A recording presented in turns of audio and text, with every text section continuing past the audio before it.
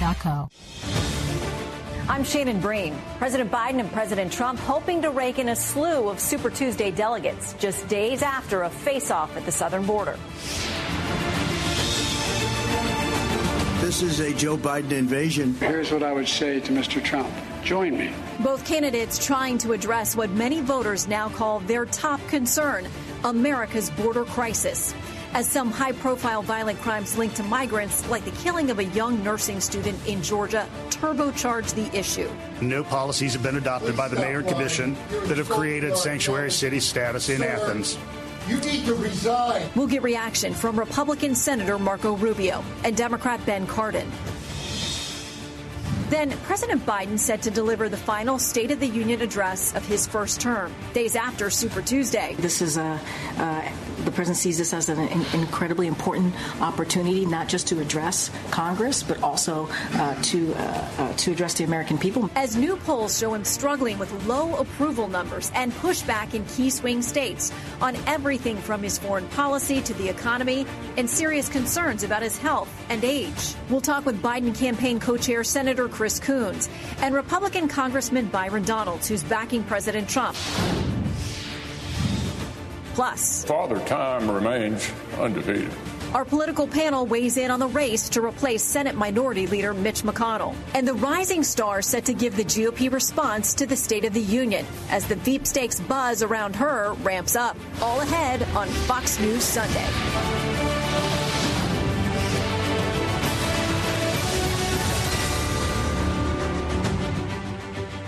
Hello from Fox News in Washington. We've got brand new polls for you today, 2 days before millions of voters in 15 states and one U.S. territory go to the polls for Super Tuesday.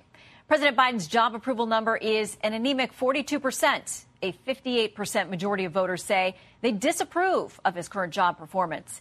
In a head-to-head matchup with Donald Trump, Biden is 2 points down, but still within the margin of error, pointing to a very tight race. By contrast, Nikki Haley polls 8 points ahead of Biden, though she has yet to win one matchup in GOP primary races with Donald Trump.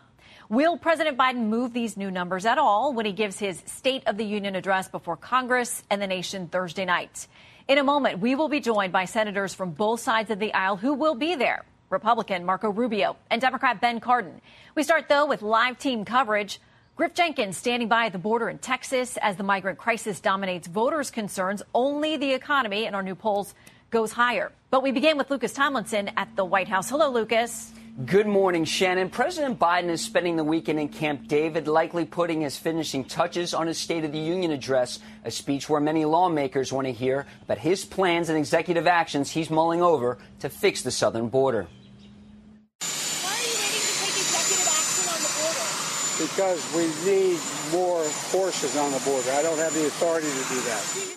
President Biden's approval rating for his handling of the border has reached an all-time low. But a new Fox News poll says it's not the top issue for voters. It's the economy, followed by immigration and abortion. A majority of voters say Biden has made America weaker. 36% say stronger, numbers that trail former President Donald Trump in 2020. Only a quarter of those polled say Biden's policies have helped their family. Nearly half say they have hurt. 45% say Trump's policies helped. No excuses, because the truth is, aid flowing to Gaza is nowhere nearly enough. U.S. military conducted its first airdrop into Gaza when 3 U.S. Air Force cargo planes dropped 38,000 halal meals to Palestinians below. 2 days after over 100 died after a crowd swarmed arriving aid trucks. It's not clear how many were trampled or shot by Israeli forces. Many expect Biden to use his address to put more pressure on Congress to pass aid for Israel, Ukraine, and Taiwan. The shortest State of the Union address by a modern president was Richard Nixon back in 1972, just 29 minutes. Former Reagan speechwriter and Wall Street Journal columnist Peggy Noonan says that's a goal Biden should aim for. Shannon? I maybe think those days are over, Lucas. Thank you, though. Lucas Tomlinson from the White House. Let's turn now to Fox News correspondent Griff Jenkins live on the border in Mission, Texas. A lot of attention there, Griff. That's right. Good morning, Shannon. And immigration remains one of the top issues among voters, according to brand new Fox polling. 8 in 10 Americans say they are concerned about what they see happening at the border and are frustrated over a lack of action. Familiar sights along the southern border. Smugglers apprehended in Eagle Pass, Texas, Saturday, attempting to transport migrants past authorities, while a group of more than 100 turned themselves in to agents in Brownsville, just hours before President Biden arrived Thursday. In the latest Fox polling, 41% of Americans consider the situation at the border to be an emergency, up 7% since December. This after dueling presidential visits in Texas, separated by 300 miles. We need to act. It's time for the speakers and some of my Republican friends in Congress who are blocking this bill to show a little spine. The United States is being overrun by the Biden migrant crime. It's a new form of vicious violation to our country. The Biden administration receives a failing grade when it comes to improving border security, with less than a quarter of voters viewing their efforts as a success. As the challenges of the border show no major signs of slowing down, migrant surges are moving west from Texas to Arizona and California. Governor Gavin Newsom visiting his border in San Diego County to get a first-hand look. Meanwhile, the nation watched as slain University of Georgia student Laken Riley was laid to rest Friday, allegedly murdered by a Venezuelan man illegally present in the U.S., a scenario top border officials worry most about. These are the types of tragedies that they keep us up at night, and this is why we need to have an immigration system that works. And Shannon, Chief Owens also says he needs Congress to pass a real budget, and he cannot keep operating on short-term continuing resolutions. Shannon? Which we are once again doing. Griff Jenkins reporting from the border. Griff, thank you so much. Joining us now, Florida Republican Senator Marco Rubio. Welcome to Fox News Sunday. Thanks, Shannon. So let's talk about this. Our polling also shows us that when everyone agrees the border is a problem, they want to assign blame. 81% say it's Congress's lack of action. You voted against the Senate deal. I know a lot of people had problems with it structurally and policy-wise, but what do you tell Americans about what the realistic path forward is on the border? Well, the realistic path forward, if we want to end this crisis, begins by Joe Biden reversing the executive orders that he made. Every single one of them was designed to reverse the Trump policy. All those executive orders that are basically, for the first time in American history, we have a president who will not detain the people who entered this country illegally. Look, the immigration system in America is complicated, but our laws are pretty straightforward. It defines who's allowed to be in the country, and it says if you're here illegally, you should be detained through removal. And we used to have exceptions to that, but narrow exceptions, but the majority of people were detained. Now the reverse is happening. Now the exceptions have become the rule. Today, if you enter the United States illegally, you are going to be released. Your chances of being released into the country very quickly are between 85 and 90%. Okay? People know this. The word spreads. They come from all over the world now. There are 7.2 million people in this country that have entered over the last 3 years that are here illegally at this moment, entering through different methods and various ways that they've gotten here. That's an unsustainable thing, and all of that was driven by these changes. You can see it in the numbers beginning in January of 2021 when Joe Biden entered the White House. He needs to reverse and go back to the policies that were in place before then when we didn't have these numbers. Okay, if he does that, would you support him? Because he's got a lot of pressure on the left saying do not go and do things that you blasted President Trump for doing. And it may also actually change what's happening at the border, depending on what he decides to do, giving him potentially at least an optical win in an election year. Would you support him in executive action? Of course. Of course. And not only would we support it, we've called for it. He should have done that before. Look, remember, we spent 2.5 years arguing with the Biden administration over whether there was a crisis at all. We can't forget that for 2.5 years, Biden and all of his surrogates and deputies all said there is no crisis, there is no border crisis, there is nothing going on down there that's wrong. They spent a long time denying it until they couldn't deny it anymore. So, of course, I would support it. In fact, that's what I specifically have called for. Had he done so, I would have voted for the funding for Ukraine and all the other things, because I've supported Ukraine funding. But we have to prioritize this American crisis that we have in our hands, which I think is now posing a real danger. 6.2, 7.2 million people, let's be conservative about that. Let's say it's 6.2 million that are in this country illegally right now that have been here over the last 3 years. If only 1% of them are dangerous criminals, that's 62,000 criminals in our streets today. People that were criminals overseas in their own countries before they even came here. And we're seeing that play out now every day, tragically, in the headlines on the news. Well, and folks on the left, though, say you're using those numbers. The GOP is to scare people, to demonize. MSNBC says this: Trump's recent declaration that migrant crime, there you have that in quotes, constitutes a new category of crime is a clear signal for Republicans to lean even further into the anti-immigrant hysteria. And so they are. You are the son of Cuban immigrants who came to this country for a better life. What do you say to the left who says the GOP doesn't want that for other people now? That's a ridiculous argument. There are criminals in every country in the world. Okay, you take 6.2 million people from anywhere.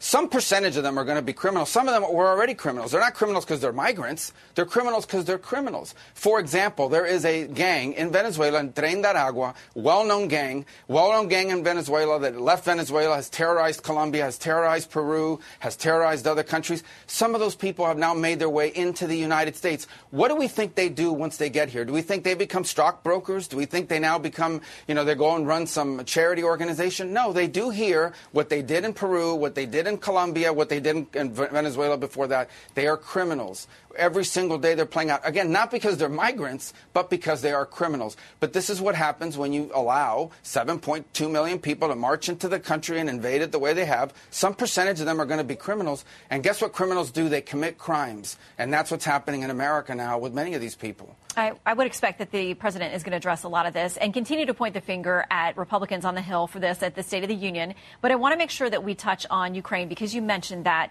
You've said the reality at this point that we have to confront is that war ends with a negotiated settlement. What do you mean by that? Will Russia keep some of the territory it's taken? How much pressure do you think the U.S. or others in the international community should put on these two countries when it comes to finding a solution?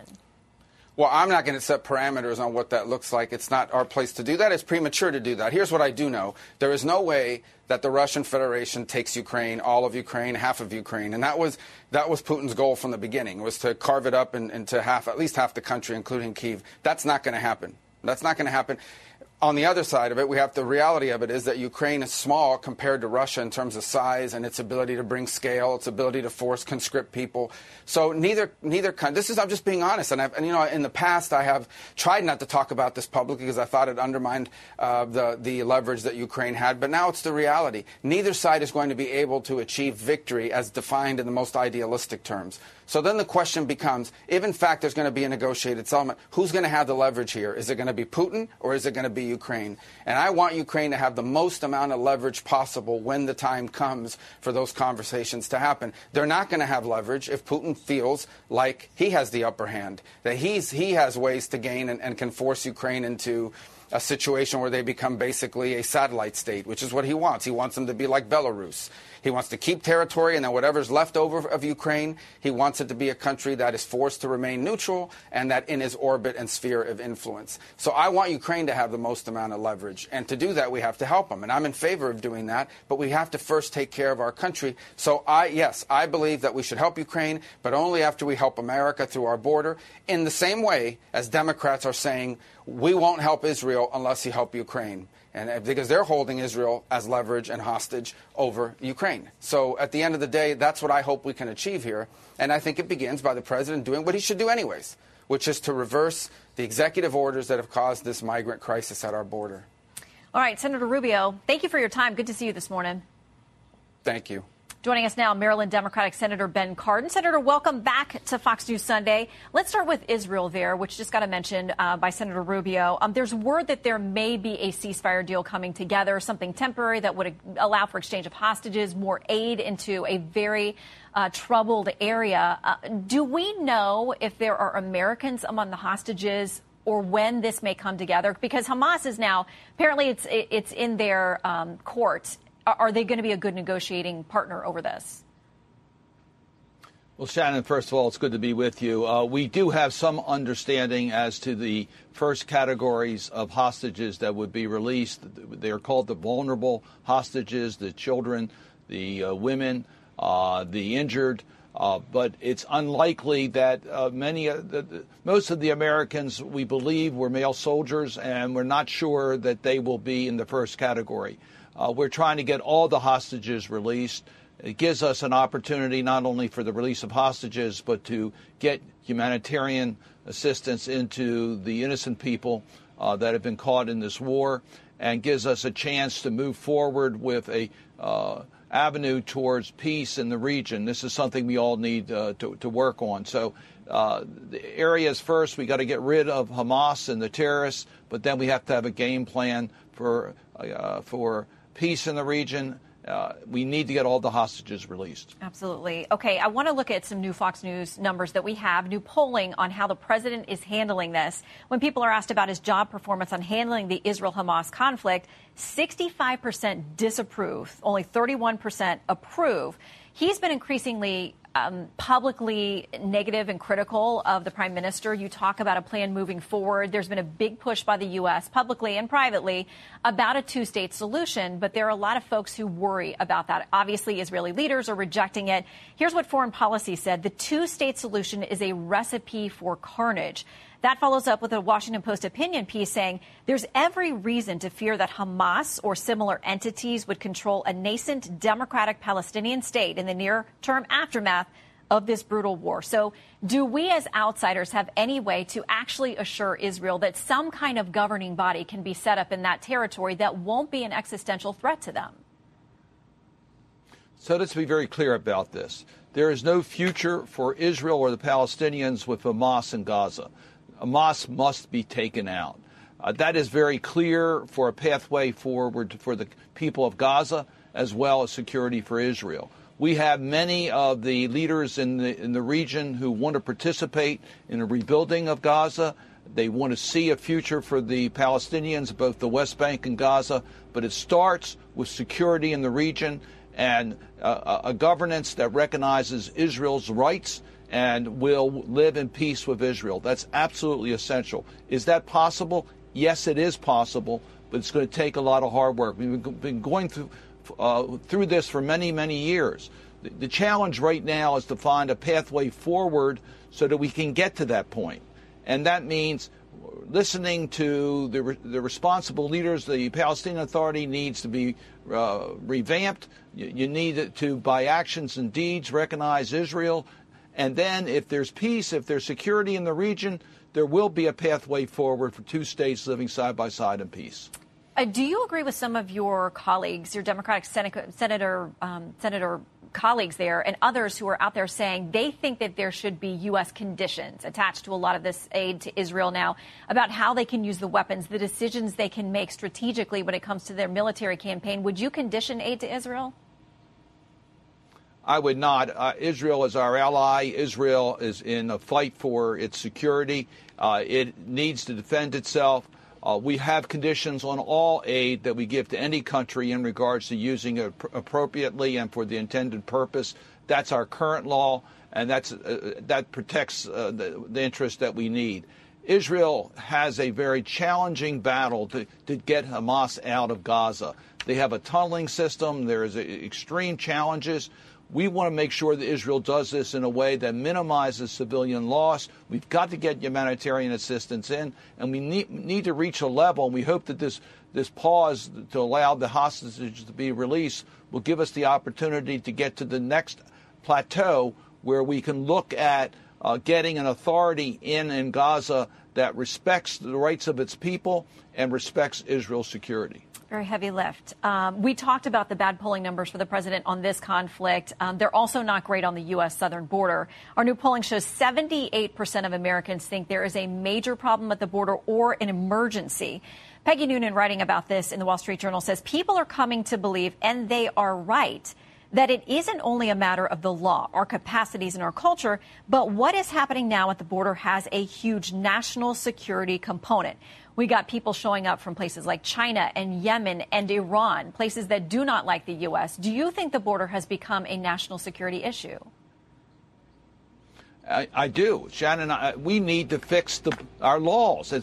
These laws have been broken. It's up to Congress to pass the bills necessary to adjust our laws to deal with the current crisis. And we need to give our immigration people the resources they need to protect our border, to make determinations on asylum at the border that they can't do today because they don't have the resources. We had that opportunity. We had a bipartisan bill to fix the border. a very strong bill. The only reason we didn't pass it is that the former President Trump wanted this to be a campaign issue rather than allowing us to get a major bill done, giving the resources to the people at the border to protect our border. Congress has the responsibility to act. But, Senator, do you concede that the numbers have skyrocketed? I mean, we've hit new records each year under President Biden's, his 3 years. I mean, he openly repealed a lot of action that President Trump had taken. There's now talk of him taking executive action. People can see that there are 2, in some cases, 3 times the amount of people showing up at the border each year, as did under the Trump administration. Do you not concede that's happened? The president's required to carry out the laws that Congress has passed. We have certain laws that protect in regards to asylum seekers, in regards to people who have legitimate reasons to come to our border. The problem is we haven't given the administration the resources they need in order to enforce those laws, and we need to clarify the laws. Republicans will say they've given you more money than you even asked for in the last couple of years. And the White House asked for when it comes to immigration. They say it's not about money. It's about policy. Well, it's about both, and they're wrong. The supplemental appropriation bill would have given additional resources to the border, not only to deal with the immigrant issue, but to deal with the illegal fentanyl that's coming into this country. It's absolutely essential that we provide those additional resources. The border people need that, and no, Congress has not provided the necessary resources to date. All right, Senator, we know there are no easy solutions, and we wish all of our lawmakers on the Hill great success in finding some. Thank you for your time, Senator. Thank you, Shannon. Up next, a war of words over high-profile crimes involving migrants in the U.S. illegally, and the poll numbers that show us, even deeper, how you feel the job that President Biden is doing when it comes to immigration and other hot issues, as he and former President Trump take trips to the border, and each talks about how they think they can fix it. Our Sunday panel is here to react next.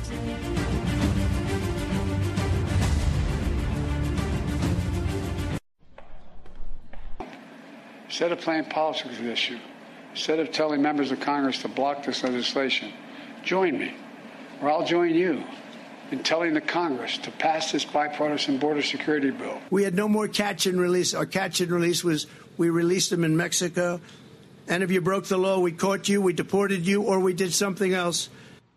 Don't think there's going to be any kumbaya with those two. That was President Biden and former President Trump Thursday, each blaming each other for the problems at the border. Let's talk about it with our Sunday group. Bloomberg White House correspondent Josh Wingrove. Marie Harf, former State Department spokesperson and Fox News contributor. Former advisor to the Senate Judiciary Committee, Garrett Ventry. And Steph Kite, an Axios politics reporter. Okay, welcome, everyone. I want to put up some more of our polling numbers here on issues and how people think that the president is doing.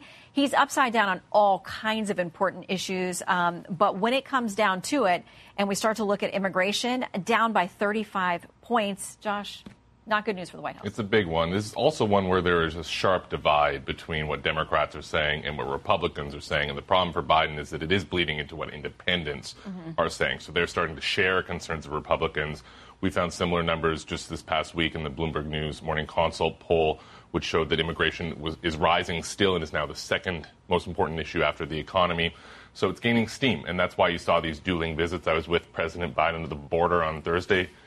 Pretty sanitized view of the situation there. Brownsville is not a hot spot right now, and he visited an area like a boat launch where we didn't see, or at least I didn't see, one migrant, for example. So he is trying to say, look, it can be orderly. We need Congress to pass these bills. Former President Trump, of course, is saying, look, this is chaos. We need to do something.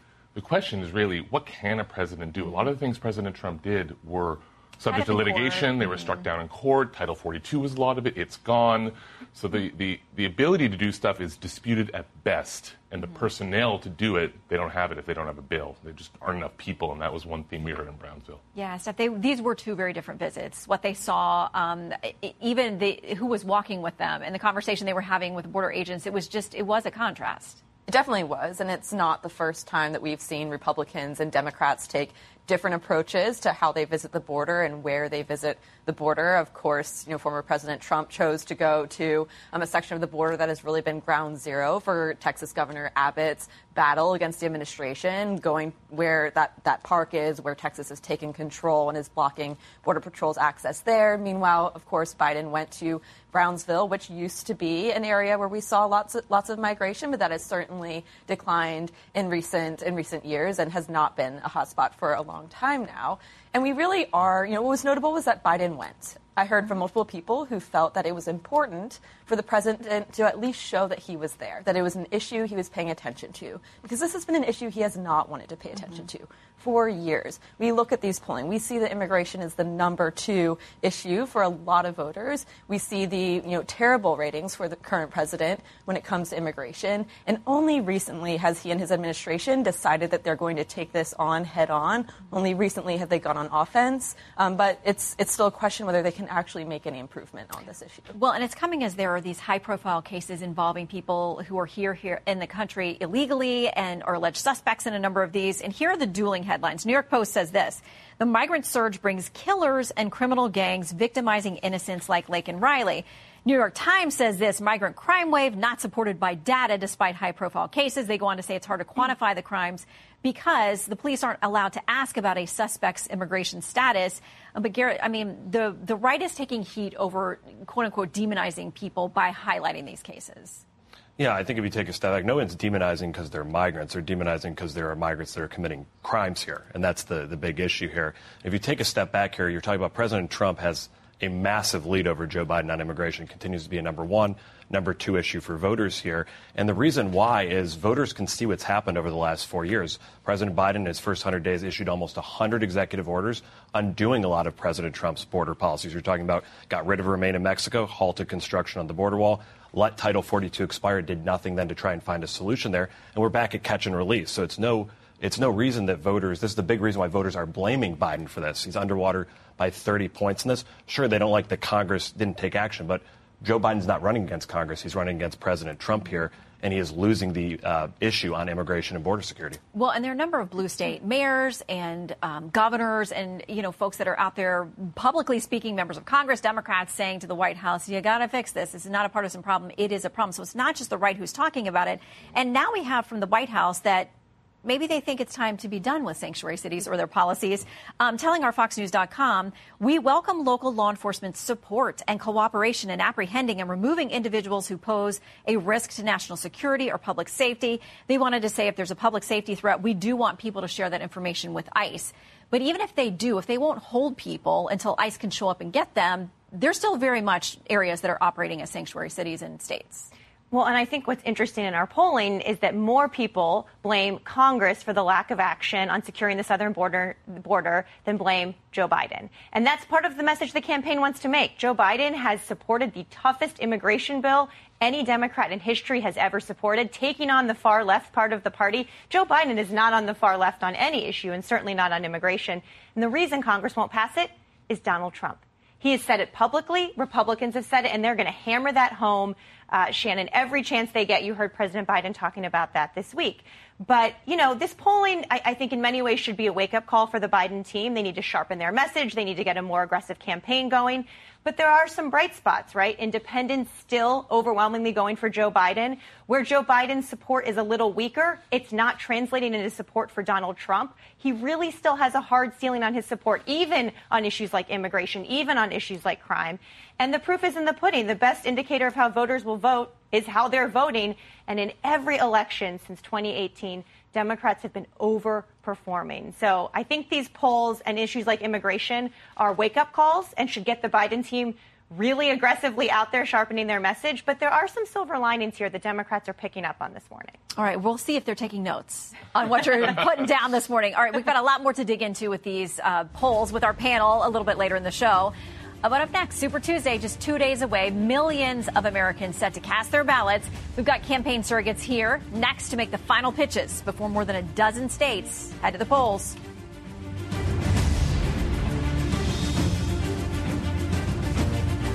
Here's to getting better with age. Former President Donald Trump picked up more early state wins on Saturday as he inches closer to a probable rematch with President Joe Biden. New Fox News polling out this morning is giving a clearer picture to us about how voters view the candidates when we put them head to head. We are joined by a surrogate from the Biden campaign, Delaware Senator Chris Coons, and a surrogate from the Trump campaign, Florida Congressman Byron Donalds. We begin with Senator Coons. Welcome back to Fox News Sunday. Thanks, Shannon. Great to be on with you. All right, let's start with the polls. Head-to-head choice for president if you were voting right now. Donald Trump has a 2-point advantage in our latest poll. And then when we ask about do you view this candidate in a favorable or unfavorable way, back in February of 2020, Joe Biden was a +4 in the favorable column. He's now at a negative 18 points. How do you make the pitch for him at this point? Well, Shannon, I was just in Michigan campaigning for our president this weekend, and I saw a remarkable positive energy on the ground there because of the real difference that President Biden's leadership has made in the lives of Michiganders. I was up in Bay City near Saginaw, where there have been real and concrete announcements of high-wage, high-quality new jobs in manufacturing, in semiconductors, investments in infrastructure, a double-digit raise for the members of the UAW. And so on the follow-up to last Tuesday's primary, what I saw in the Detroit area and in the center of Michigan was positivity because of the leadership President Biden has shown in reducing prescription drug prices, in standing up for our veterans, in investing in infrastructure, and in helping create nearly 15 million new jobs through the private sector while he's been president. Only one president in modern times has had as bad a job record as Herbert Hoover, and that's Donald Trump. Okay, and no president has had as low unemployment and as great a record on investment through bipartisan bills as Joe Biden. It is fair to point out there was a pandemic during the Trump administration, and there are a number of fact-checking organizations, not us, but all over the place, that have said this president did not create 15 million jobs. Those were people coming back to work at the end of the pandemic. So can continue to debate that. But you had more than 100,000 people take their time to show up in Michigan and vote uncommitted. They clearly have different policy differences with the president. But when we look down the number of issues in our new Fox News polling, he's underwater by 20, 30 plus points in any number of things. The economy, China, inflation, Israel and Hamas, immigration. There is a solid majority of Americans out there who feel like he is not getting the job done on issues they say they care most about. So, Shannon, two things about that. First, what matters is how people vote. And we have consistently, as Democrats, overperformed polls, not just in the special election that just happened in Long Island and the midterms in 22, but in election after election. And I'll remind you, former President Trump is underperforming. In Michigan, nearly 30% of voters came out and supported Nikki Haley. And whether it's in South Carolina, New Hampshire, or this coming Super Tuesday, we have 20% or more of voters saying they will never vote for former President Trump, partly because of his 91 criminal counts that he's facing, partly because of the chaos that he created as a former president, partly because of his ongoing statements. Just last night at a rally, he said that President Obama does not deter President Putin. He keeps saying things in public that make folks question his mental fitness as well as his moral character. Well, and yet when you ask people head to head on these issues that they care about, who's better equipped to handle things, they are giving President Trump the nod. I mean, on issues like immigration, years ago, it was like a 16-point advantage for him. That's now more than double to 35 points, an advantage that people think, what is their number one or number two issue in all the polls? They think that they want President Trump back, that he had better control of things like the border. Shannon, more than 2/3 of Americans strongly supported the bipartisan deal that we hammered out in the Senate. It was a deal that would have invested $20 billion in combating fentanyl, in hiring new Border Patrol, in funding new deportation flights, and in securing our border.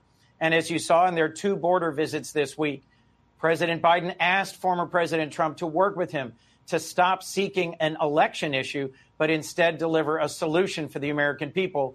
Former President Trump called his allies in the Senate and defeated that bipartisan bill because he wants an issue, not a solution. I think when the American people see such a sharp contrast on an issue that matters to all of us, where President Biden is showing bipartisan leadership, willing to take the tough stances and invest in making us safer and stronger, and they see former President Trump simply trying to have an issue for election on an issue, frankly, a bill that was endorsed by the Border Patrol, by the Wall Street Journal, by the Chamber of Commerce. I think the American people see who's interested in and capable of leading, and that's President Biden. Well, they also have great skepticism after watching the skyrocketing numbers over the last 3 years. So as the president weighs possibly taking executive action, and he doesn't think that deal is dead on the Hill, we wish you luck in getting something done. Senator Chris Coons, thank you. All right, joining us now, Florida Congressman Byron Donalds. Good to have you back. Let's start here. You heard what the senator said about the fact that 30 to 40% of primary voters in a number of states are showing up to vote in the GOP primary for Nikki Haley. Now, not all of those are closed, and so there's going to be some party crossover. But why can't President Trump put this thing away? Why are still 30, 40% of people showing up and voting in these primary contests for someone other than him? Well, first of all, Shannon, it's good to be back with you. Let me first say this. In some of these early states, they allowed independents and Democrat voters to vote on the Republican side when it comes to picking a nominee in these states. And even with that influx with some independents and Democrats, Donald Trump overwhelmingly won every single state. Now we move to Super Tuesday, and let me just tell you, it's basically over already. It's going to be over Tuesday night when Super Tuesday ballots come in, because there is no path to victory for Nikki Haley. Look, on our side of the aisle, we believe in choices. We want options. The Democrats are the one who basically kicked Robert F. Kennedy out of their primary. They basically stopped Dean Phillips from being able to even try to mount a campaign against Joe Biden. Nikki Haley had an opportunity to run like everybody else. They all lost. Donald Trump's the nominee. We're going to move forward to November. So he is essentially, many people think, running the party. You've heard a number of accusations on the show, if you've been able to listen today, that he's the one who told you guys to kill a border deal. He's not the only one saying that, though. That accusation is coming from both sides of the aisle. Take a listen to both sides. Donald Trump simply has said to the MAGAs on the House side, don't do it. Don't do anything. Keep it a political issue. Congress should have gone in a room, strengthened it, and passed something out. But Donald Trump went and told the Republicans, don't pass anything until after the general election because it would hurt him. Your response? First of all, you can't listen to Nikki Haley. She's the opponent. By the way, she's losing big time. You can't listen to Mr. Meeks because the Democrats never want to solve the border issues. They're the ones that created it. Here's what happened. The House Republicans passed H.R. 2 over a year ago. Chuck Schumer did nothing with that bill. Never came up for a debate. The Senate never came to the House and said, you know what, let's work together in a bipartisan fashion based upon what the House has passed, and let's see where we can meet in the middle. You had Senate Republicans, Senate Democrats go into a smoke-filled room. They created a terrible deal. And when the elements of this deal started being leaked out early, the 5,000 entrants per day, the fact that Joe Biden will be able to have waiver authority over all the provisions, House Republicans started signaling very early, led by Speaker Johnson, that we did not support that deal. When it finally came out and everybody could read it, then everybody rejected it. Even Mitch McConnell voted against it. So it was a bad deal from the start. The Democrats are playing the worst kind of politics because Joe Biden is the one who broke our southern border. Those are his executive orders when he came into the White House. These are the 10 million people who've come in under his watch, and he refuses to lift a finger. Don't talk about bipartisanship when the Senate Democrats would never even talk to House Republicans about what are the solutions. Because if there is going to be a compromise to be found, it is a negotiation between Senate Democrats and House Republicans. Chuck Schumer and Joe Biden do not want to have that conversation. Okay, and just to clarify, because it keeps coming up, this issue of 5,000 people a day, the backers and the drafters of this, including James Lankford, who I know that you know and respect, said once you hit an average of 5,000 a day, which would happen in week one, then the entire border was closed, not that an additional 5,000 would be able to come. Of course, that went nowhere because I know there were other problems people had with the bill. I want to read you something at the Daily Beast this weekend talking about a book that is not kind to Trump supporters. They call them a threat to democracy and say this. In the popular imagination of many Americans, the typical MAGA supporter is a rural resident who hates black and brown people, loathes liberals, loves God and guns, believes in myriad conspiracy theories, has little faith in democracy, and is willing to use violence to achieve their goals. According to this new book, White Rural Rage, The Threat to American Democracy, these aren't hurtful elitist stereotypes, they're facts. What do you make of that assessment of Trump supporters? I find it to just be insane. I find it to be gaslighting, black people and Hispanic people in our country. I find it to be devoid of facts. Michael Cohen obviously has never been to a Trump rally and actually talked to Trump voters. That is a lie. It is disgusting. Are we even just having this conversation? Let me tell you the truth. People who are MAGA Republicans, they just want the country to follow the law. They want the country to follow the Constitution. They want our leaders to put America first, not last. They actually want sound money. They want low inflation. They want a secure border. And yeah, they want to be respected across the globe. They don't want to have live under a president like Joe Biden, who has a terrible foreign policy that has put our men and women overseas at risk, that is putting our allies at risk. MAGA Republicans want a great America. They don't want a fleeting America. They don't want America in decline. That is what the Democrat Party has brought us. That's the crazy progressive agenda from the radical left. The same radical agenda that would have us choose Hamas over Israel. So whatever Michael Cohen wrote in his book, I really don't care, because it makes no sense at all, because those aren't the facts. I would invite him to come to any Trump rally he chooses. I'll walk side by side with him, and then he can see what's really going on and stop putting out this foolishness. You tell us, and we'll send a camera. I'll join you, too. Congressman, thank you very much for your time. Always appreciate it. Anytime.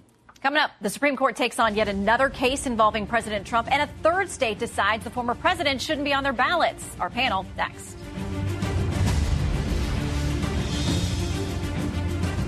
Men tell us when they use Just for... To be sensible, we need to figure out what's really good for this country. The economy is one of the biggest things, the crisis at the border. A couple of voters from one of the states voting on Super Tuesday, Colorado, well, there are questions about whether a vote for President Trump will count.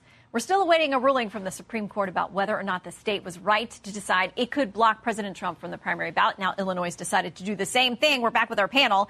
But the big news out of SCOTUS, as we wait on that this week, Garrett, is that they're taking up the immunity case. And many on the left very upset because it delays the Jack Smith case. In The Atlantic, they say the delay in justice makes it possible that Trump will never face federal criminal charges for his role in inciting the January 6th insurrection. The Supreme Court will have been complicit in affording him the delay he so desperately desires. Yeah, I mean, if you look at this, you've covered the Supreme Court. The Supreme Court doesn't exactly move at like Usain Bolt pace, right? They move very slowly here.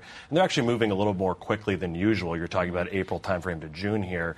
So that could be still set. Now, if you take a step back, why are we here? Democrat prosecutors, Jack Smith, Biden's DOJ, Fani Willis, all these folks waited about 2.5 years to charge President Trump. They took their grand old time until he was a declared candidate for president, surging in the polls. So they waited to actually do this. Now we're talking about having this before an election, which would be completely unprecedented. As you remember, Democrats flipped out on James Comey.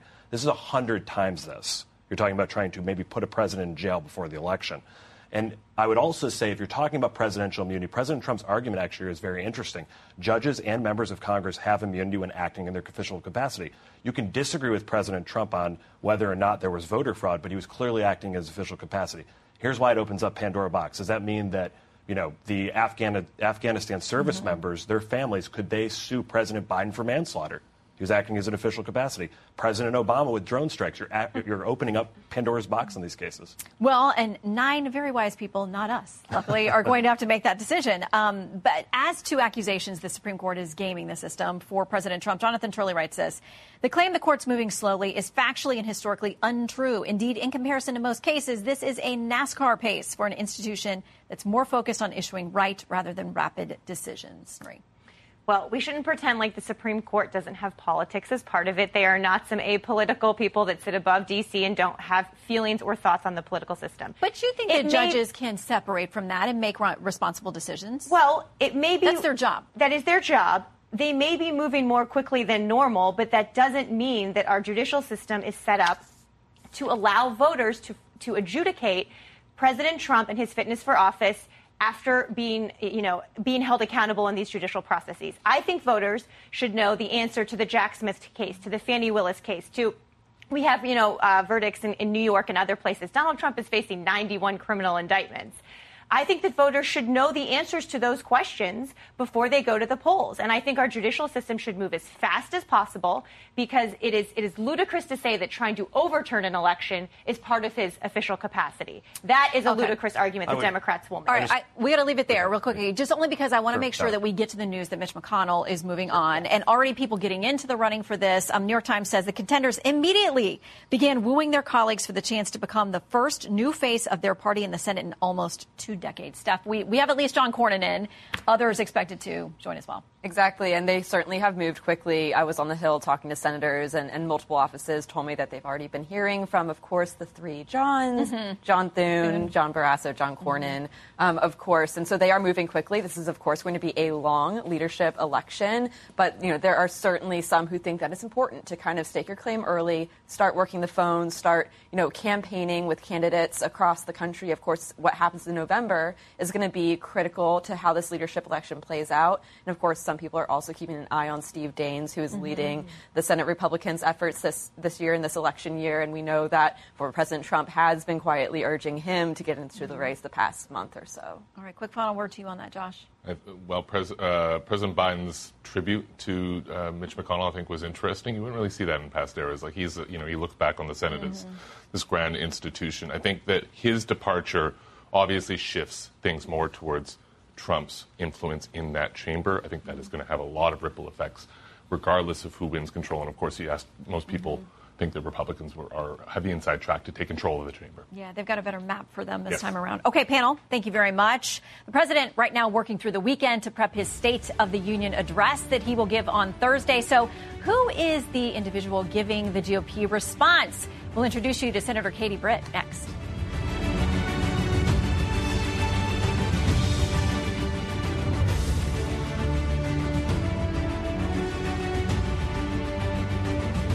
Hey there. I know this might... The president will deliver his State of the Union address in prime time this week. The GOP has chosen freshman Senator Katie Britt to give the response. So who is she? There's a bit of my conversation with her shortly after she arrived here on Capitol Hill. To have been here as an intern and then now to come back and my name be on the door, the gravity of that is pretty remarkable. To have had the opportunity to have learned and to have been here, to have met people, to have built relationships, to have seen things work and then many times not, and now to have a shot to be a part of that, a part of making our nation better and stronger, it's truly the honor of a lifetime. You're replacing somebody who was here for decades. You worked for him. He was very well established. What's that experience like? I think we're seeing it across the nation, that people are ready for new blood. And so coming in here, but realizing the reality that there aren't too many of us that are from my generation that are here, and the responsibility that carries, because there are parents and hardworking Americans that are our age all across the nation that want a voice.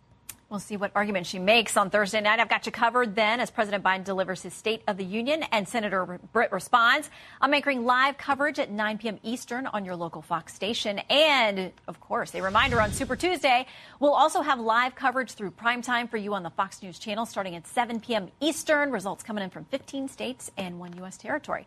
And before we go, a college basketball star is poised to break another big record today. You can watch history unfold on Fox. Iowa senior Caitlin Clark is currently the all-time leading scorer in major women's college basketball history. Today, she attempts to become the all-time scorer among both men and women. Coming into today, Clark has 3,650 career points, just 18 points shy of Pistol Pete Maravich. You can see her in action as Iowa hosts number 2 ranked Ohio State, 1 p.m. Eastern on your local Fox station. By the way, Clark announced this week she will go pro after this season. That is it for today. Thanks for joining us. I'm Shannon Bream. Have a great week. We'll see you for special coverage Tuesday and Thursday nights. And I'll see you back here for next Fox News Sunday.